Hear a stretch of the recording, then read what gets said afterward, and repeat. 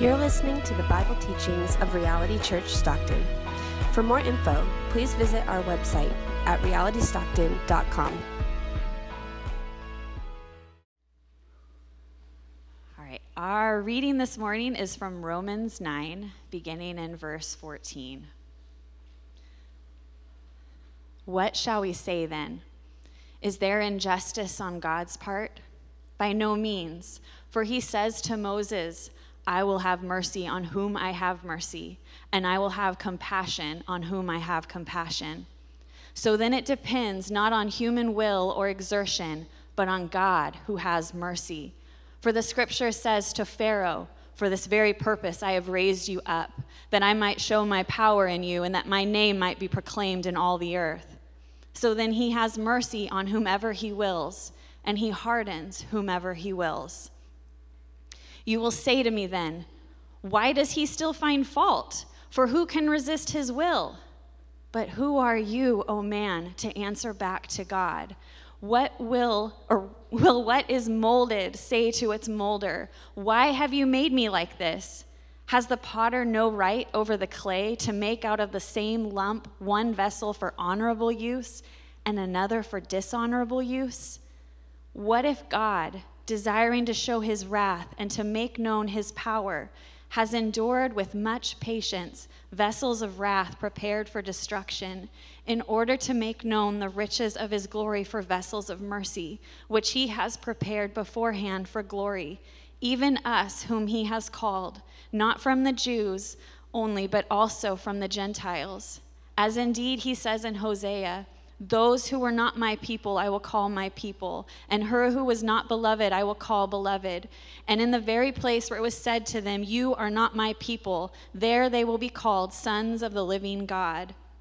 And Isaiah cries out concerning Israel, though the number of the sons of Israel be as sand of the sea, only a remnant of them will be saved. For the Lord will carry out his sentence upon the earth fully and without delay. And as Isaiah predicted, if the Lord of hosts had not left us offspring, we would have been like Sodom and become like Gomorrah. This is the word of the Lord. So there's a scene from one of my favorite childhood movies, The Never-Ending Story, where Bastian, the reader, is diving into this fantasy world that is endangered named Fantasia. And he's glued. He's engaged. But then all of a sudden he comes to this part in the book where Atreyu approaches what's called the magic mirror gate. And it reveals in that moment something that's extremely shocking. Now, I won't give it away because you are going to go watch this movie now. But something that Bastian, the reader, was not ready for, he was not prepared for, something that he feels that has gone too far. The author has crossed the line here. This is too much. And so what he does is he slams the book together and he throws it dramatically across the room. I'm done reading. This story is done. But eventually, despite his discomfort and his fear causes us to close the book, by the way. Fear about what he'll discover. He ends up picking the book back up, and he continues to read because he realizes what he has just discovered means something that is going to be life-changing for him. And although it is extremely uncomfortable, it's not something he wanted to discover, he reads on because he realizes it would be a greater tragedy to stop. Portions of Scripture, like Romans 9, for many are the place where people want to slam the book closed and throw it across the room. And not just theoretically, I think that literally this has led people to slam the book and to throw it. People read verses like this and they say, I don't know if I can believe in a God like described here. This is not who I thought God was. This doesn't settle well with me. This does not complement the way that I was raised or my tradition or what my parents told me about God or what I like to believe about God. This is just too much. And so what do we do with the uncomfortable parts of Scripture? Because you're going to find it. You read long enough and you're going to see things in Scripture where you say, I don't know what to do with this. Well, we've actually got a few options. Let me give you those options. One option is to resist. One option is to engage the scripture skeptically and cynically, as maybe some of you are ready to do today, looking for ways to disprove what it has just said. Paul, the apostle, the author of this passage, actually is anticipating objections like these, people trying to poke holes in God's word. That's an option. Another option that I think probably many of us will choose to take is just to avoid it. We read something like this and I don't know what to do, Romans 10, moving on. Even as a pastor, I'm tempted to just sort of gloss over this passage today. Let's just make Romans 9 one sermon, real quick and easy, draw out one simple point and move on. So we can avoid it, or we can press in. Press into the challenges and the things that bring discomfort. And obviously, I'm going to encourage us to press in. And here's why. Because the depth of our spiritual life is often going to depend on our willingness to engage God in the difficult and uncomfortable places. We don't grow in comfort and ease. We know this when it comes to our body. Where do we grow? In strain and discomfort. And likewise, spiritual muscles, if I may, grow in those places of discomfort and strain. In the places where God shatters our conceptions of what we think he should be like and the ways that we think that God should act. C.S. Lewis once said, "My idea of God is not a divine idea. It has to be shattered time after time." He shatters it himself. And then he asks this really perplexing question: could we not almost say that this shattering is one of the marks of his presence? How do we know that God has drawn awesomely near to our lives? He takes everything that we thought to be true about God and undermines it and disrupts it and breaks open the box, the neat little categories that we wanted to fit God in. He bursts out of our pocket because God can't be placed in our pocket, so to speak. Now, the Apostle Paul is continuing in this theme of God's sovereign grace, how God has been working all throughout human history in order to form a new humanity. He describes it as a people of promise. And that he has chosen certain people to belong to his family, not on the basis of their race or their religious performance, but according to God's gracious purposes. And as Paul seeks to express this mystery, and it is a mystery, as he seeks to explain this mystery of election and answer all sorts of objections, if you notice that he is anticipating objections and trying to speak to those objections, what he does is he continues to point us, the church, back to the character and the work of God. This is really important because you are going to forever struggle to see the beauty of what is being said here if the focus is you. If the focus is on how this makes you feel and what you think to be true about God and your idea of what is fair and unfair and right and wrong about God.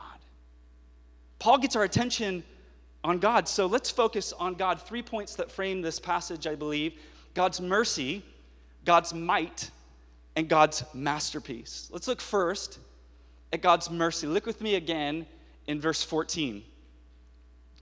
What shall we say then? Objection number one. Is there injustice on God's part? Now, I think that this is the question that many of us are going to be wrestling with when it comes to this idea of election. Very basic. Is this fair? Is this fair? If you've ever looked at a passage like this and thought about the way that God works in the world and asked, is this fair? You're not alone. You're not the first. Is it fair that God would choose certain individuals and reject others on the basis of his own will? And to the question of, is it unjust of God, Paul responds, no. By no means, verse 14. Why? For he says to Moses, I'll have mercy on whom I have mercy, and I'll have compassion on whom I have compassion. So then it depends not on human will or exertion, it depends on God, who has mercy. Justice has to do with giving someone something that they deserve. That's fairness. Mercy has to do with not giving someone something that they do deserve. Mercy is never owed. Mercy is never earned. It's a gift that's freely given. And the moment that someone claims to deserve mercy, it's no longer mercy. Well, I deserve mercy. You are obliged, you are obligated to give me mercy. That's not mercy. That's something else, but it's not mercy. And therefore, God is free to bestow mercy upon whom he wishes. This is just logically looking at this term mercy. But now let's get to the heart of this question, why we're asking this. And I believe at the heart of the question of whether or not God is fair in all of this is a belief that somehow someone could deserve God's love and acceptance. God, how could you do this? What is beneath that question? The thought deep down that us or someone else deserves God's love, deserves God's mercy. This isn't an issue of God's justice, because if God simply think about this with me, if God simply acted fairly and gave every single person what they deserve, then all of us who have sinned and rebelled against God would receive God's judgment and his rejection. If God was simply fair, no one would be saved. If God was only fair, we all would be in hell. So let's put the question of God, is this fair, aside. We don't want simple fairness. We need more. We need more. God is not just unjust, or rather, God is not just. The point here is that he goes beyond basic justice. God is merciful. He shows mercy. And if there was anyone involved in this entire equation that could rightfully say, you know what, God, this is unfair, it would be Jesus, the perfect, righteous Son of God, who himself took the punishment for our sins on the cross so that the mercy of God could be extended to those of us who believe. If there was anyone who could say, whoa, this is unfair, it's Jesus, and yet it is completely fair, because as the gospel tells us, Jesus willingly went to the cross for us. Not just obligated or begrudging duty, Jesus willingly and joyfully endured the cross for our mercy. God is merciful. And it turns out that this is actually consistent with the way that God has related to humans from the very beginning. This is not just a new initiative. God is eternally merciful. It is who he is. It is his character. It's the way that he reveals himself to humanity. In Exodus 33, we're told, in the large portion of Exodus, we're told that Isaiah, right after being delivered out of Egypt, out of slavery and bondage, God is leading them into the promised land. What do? They start wilding out. They start rejecting God. God, we've seen you part the seas. We've seen you send the plagues. We've seen all that you've done, but we're going to choose a golden calf instead. And so Moses begins to plead with God. God, remember, these are your covenant people. I know, super easy just to wipe it clean, start fresh, start with a different people group. Please remember your promises. Please remember your character. In Exodus 33, it says that Moses said, please show me your glory. In other words, God, will you just give me a little hint that you're going to stick with us? Would you just give me a little indication, just a little hint that you're going to continue with us? And God said, I will make all my goodness pass before you, and I will proclaim before you my name, the Lord, and I will be gracious to whom I will be gracious, and I will show mercy on whom I will show mercy. Think about this. Moses says, I want to see you, and God says, I will tell you of my mercy. When we look into the mercy of God, we see the face and the glory of God. In fact, nothing shines brighter in this world of God's glory than mercy. Now, a few subpoints, if you're taking notes. Ways that God's mercy actually transforms our lives and draws us out of ourselves. I want to look at just a few brief points here. First of all, God's mercy causes us to be grateful. God's mercy causes us to be grateful. We're told that God is making known, quote, verse 23 and 24, the riches of his glory for vessels of mercy, which he has prepared beforehand for glory. Think about these words. Even us, whom he has called. Now, I never noticed this these two words, even us, until just recently studying this passage. He's not just making a statement, he is being caught up in wonder, even us. This is a statement of amazement. What Paul is expressing here is amazement that God would include him. Here's what mercy does. Mercy dismantles entitlement. Here's what mercy does. Mercy destroys spiritual pride. How can you be prideful in light of the mercy that God has shown? What do you have to stand other than God's kindness and compassion? John Stott once said that the wonder is not that some are saved and others are not, but that anyone is saved at all. That is the wonder, that God would include even us. Amen? Secondly, God's mercy gives us confidence to intercede and pray for others. We're going to look at this later on in chapter 10, but I just want to hint at this because the context of God speaking to Moses is Moses interceding and praying for the people. Moses is appealing to God's mercy for the sake of the people that he is praying for. And so what this means for us is that we can pray in a similar way. God, you are merciful in Moses' time. God, you are merciful in my life. Would you show your mercy and compassion in the life of this person that I love? Show your compassion again. It's who you are. We're not appealing to something outside of God. We're appealing to his character. You are merciful. Show your mercy, Lord. And third, God's mercy makes us eager to share the gospel, eager to welcome other people to belong to the family of God. Tim Keller shares a story of a pastor in Korea in the early 20th century, about 100 years ago. And he ministered in areas that you could consider the slums, specifically among prostitutes at the time. And for many years, he shared that he communicated a very basic, very shallow, what you could call today, seeker-sensitive message. It went something like this: choose God, turn to Jesus, he'll love you and forgive you. But he wasn't getting any kind of traction. They weren't compelled by this message. It wasn't appealing. And on top of this, they said, I can't really believe in a message like that. They felt like it was too impossible based on their lives. We make bad decisions. How are we supposed to now make right decisions? It felt out of reach. And so what he shares is he completely altered his approach. He leaned into his theological upbringing, which for him was Presbyterian. He abandoned his shallow message about salvation, and he began to tell them about God who sovereignly rules over all things. And he did the strangest thing. He took them to scriptures like Romans 9 that talks about and highlights God's choice of who will receive mercy, and how it's often those whom the world has rejected that God chooses to be a part of his family.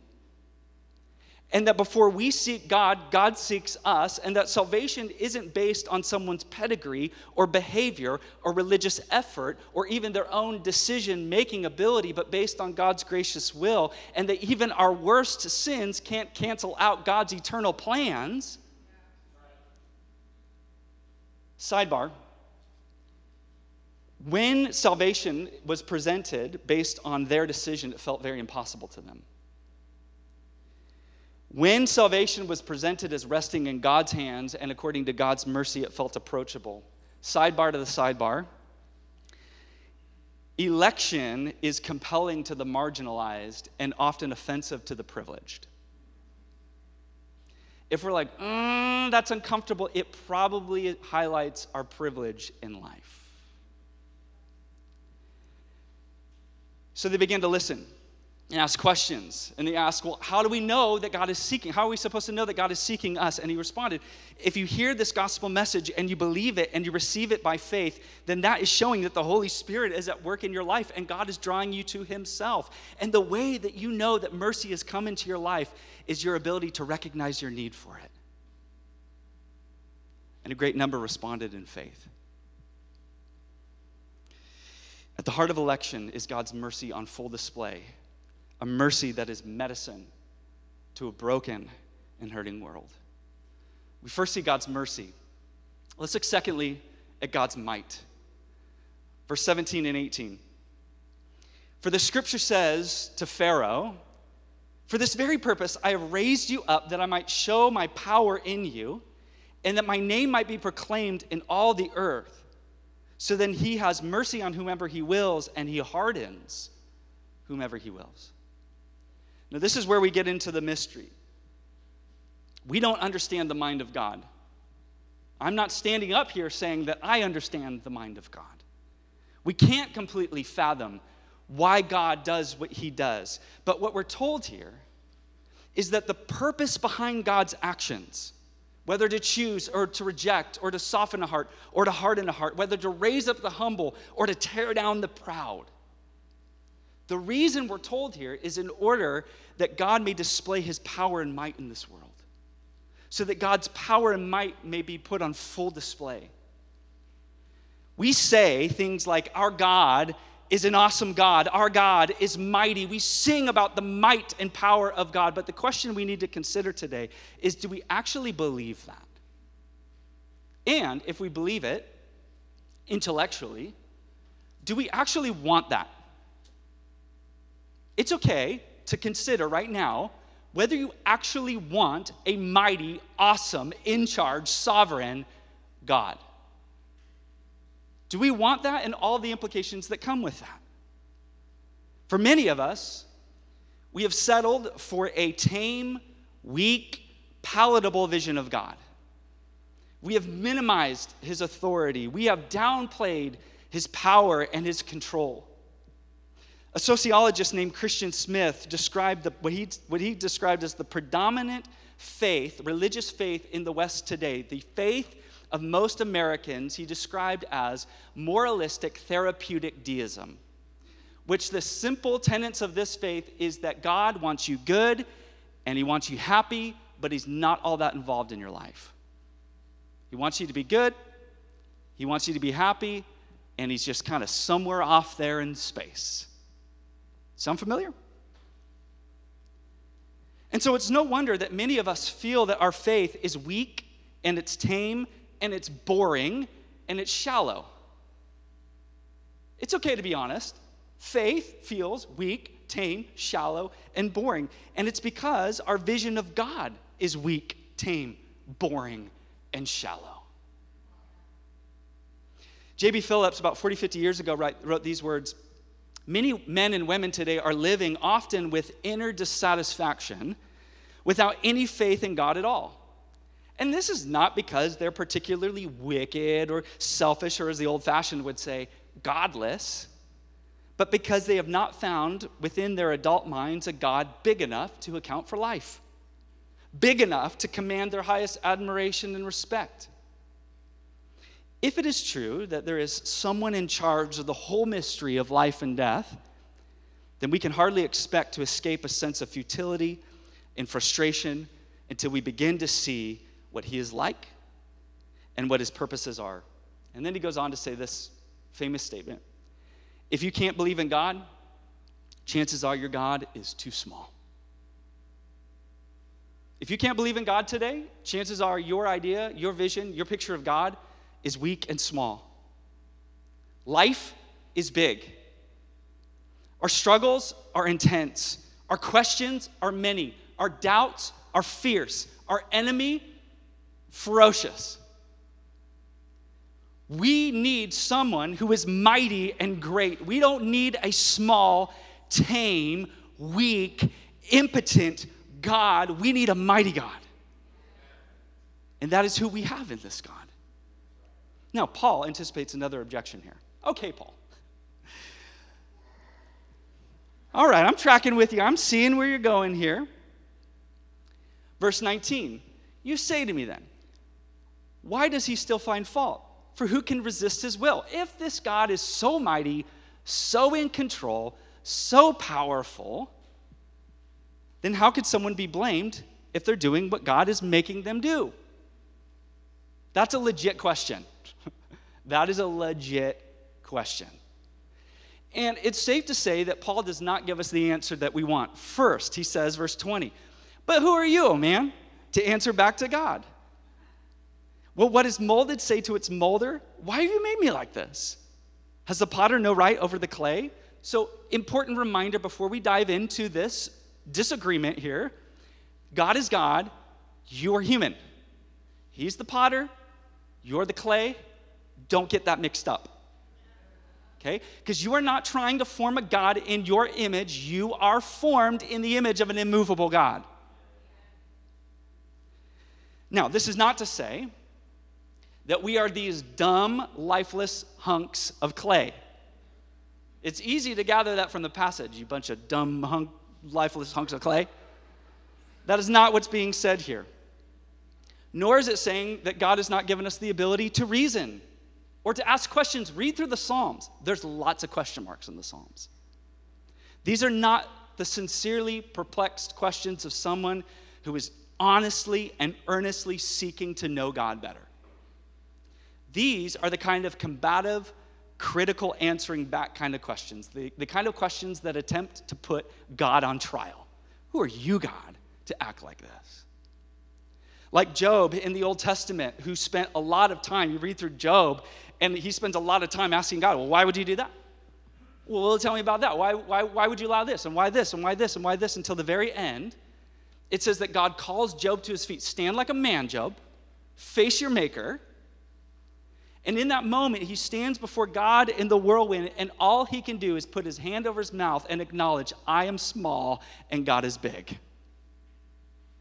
And so as we engage this topic, that's where we need to stand. We need to stand before the whirlwind of God's power and might and acknowledge, I am small, God is big.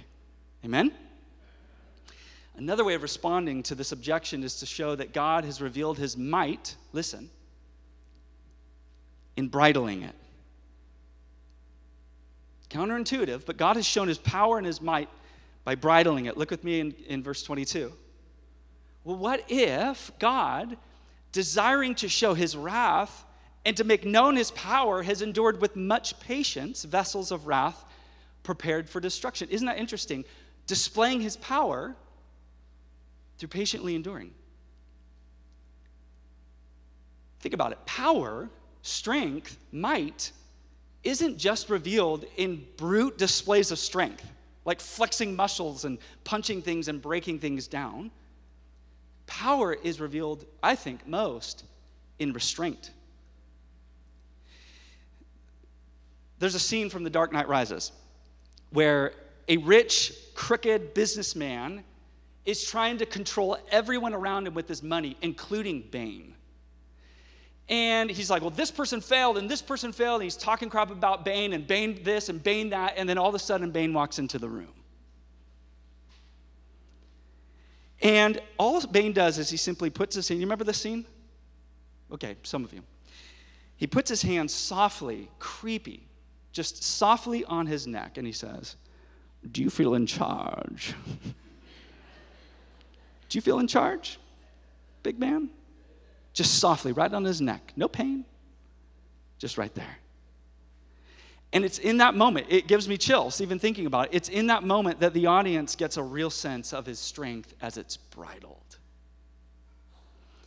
How does God reveal his might? For one, it's in the way that he's treated those who've rejected him. By patiently enduring. By not immediately giving people what they deserve. Now, a reckoning day is coming. I'd be lying to you if I said it wasn't. A reckoning day is coming for every single one of us. But in the meantime, as described here, God is holding back.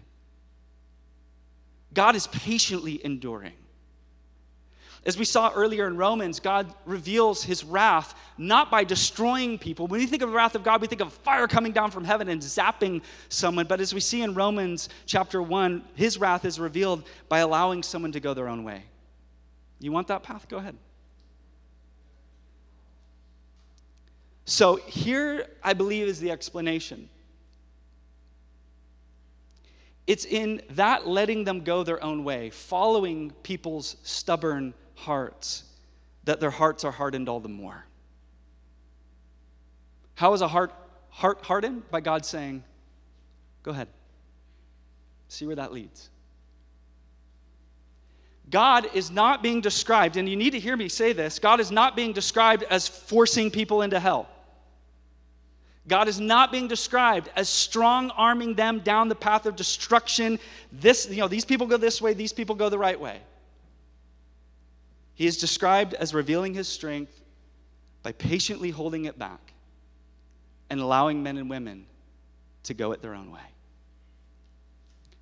But also there's beauty here. Because it's not just, his power is not just shown negatively, it's shown positively. God's might is revealed in his power to save. He's mighty to save those who are far from God and far from his family. God is mighty in the way that he turns religious, assumptions upside down and welcomes the least likely into the family of God.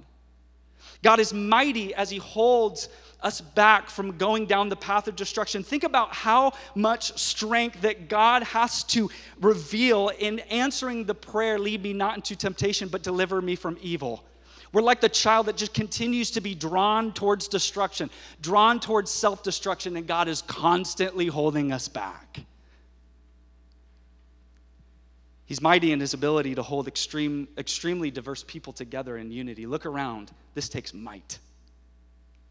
In a divided world where people are suspicious and hate each other and don't trust each other, to gather in a one unified voice around Jesus Christ is nothing shy of a miracle.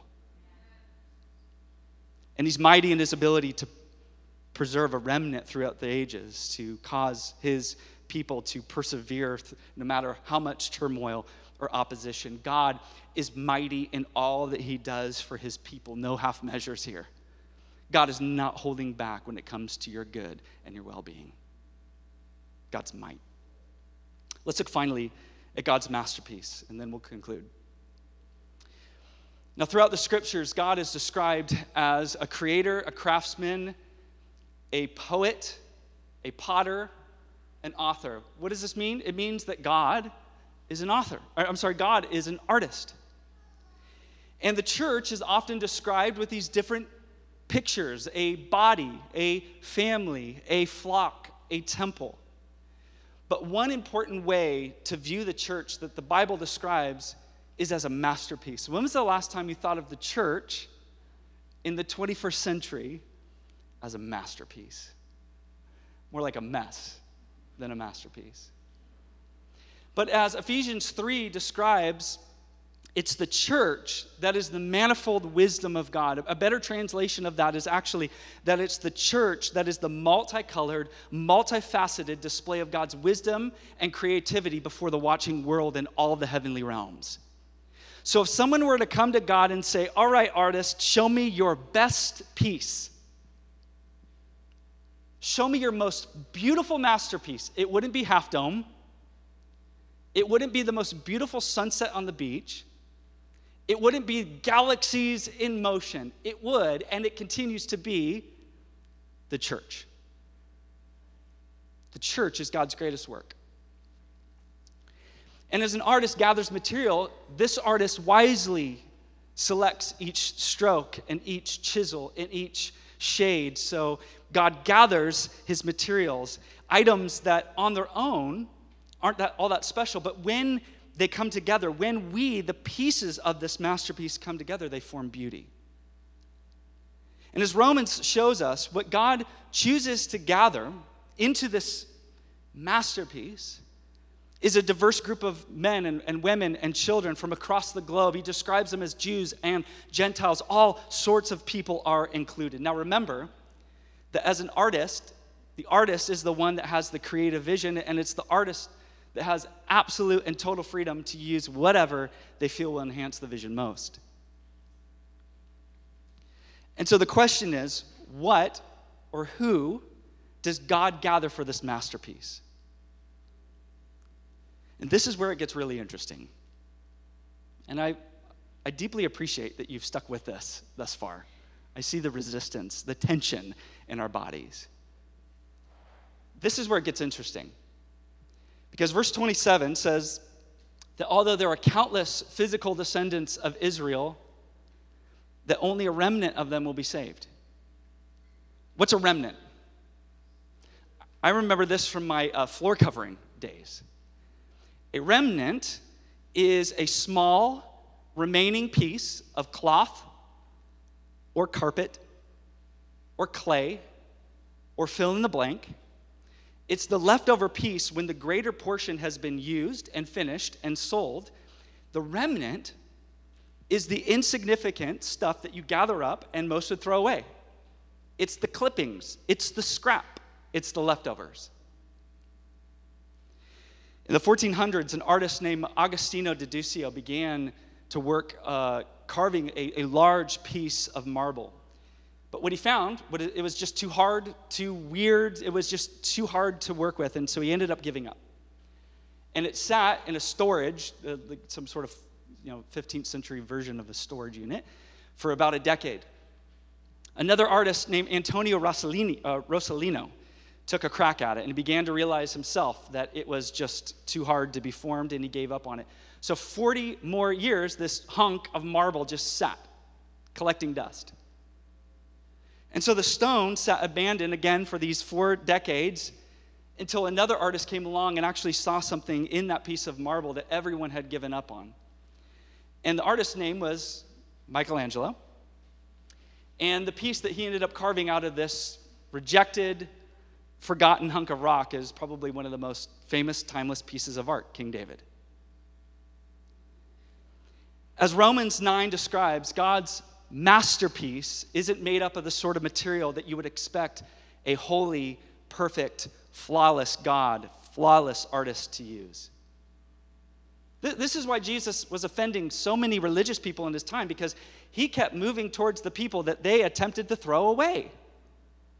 God, no, you're moving in the wrong direction. That's trash. That's throwaway stuff. This is the goal. No, I'm moving in this direction. That's offensive. Well, look at our beauty. Look at all that we've done for you. Nah, I'm headed toward the remnant. Quoting from the prophet Hosea, Paul points out that God gathers the not my people. You ever felt like you don't belong? You ever felt like you don't fit in? You ever felt like you're just an outsider looking in? God gathers the not my people. And God gathers the unlovely people. And God gathers the illegitimate children. And out of those components, he brings it together to form a beloved people, his cherished family. The cost, here's where the beauty shines brightest, I think. The cost of this remnant. See, God didn't just go through the rubbish heap and pick out the remnants and then put it together. He actually purchased this remnant. And the cost to obtain this throwaway piece in order to turn it into a masterpiece, the cost was the very life and blood of his own son, Jesus Christ. What happened? The artist became the trimming. And he wasn't just left over and cast aside. Jesus was thrown away, cast away and destroyed so that you and I could be gathered in and molded. And on the third day, he arose again in glory, displaying his transforming power that gives us hope and confidence in all of our scars, wounds, and brokenness, that God can make something beautiful out of this too. This is what gives the church beauty. It's not that we outshine half domes and sunsets and galaxies. Our value and worth comes from being united in faith to Jesus Christ, united in his death and his resurrection. And here's the glorious invitation. You can belong too. You can say along with Paul and the rest of the humble saints here today, even me. Even I can belong. And we can by simply acknowledging our need for God's mercy and welcoming his saving power into your life by faith. This God has come for you, and he's building something beautiful, and you can get in on it too. Amen? Let's pray. Father, we thank you for today.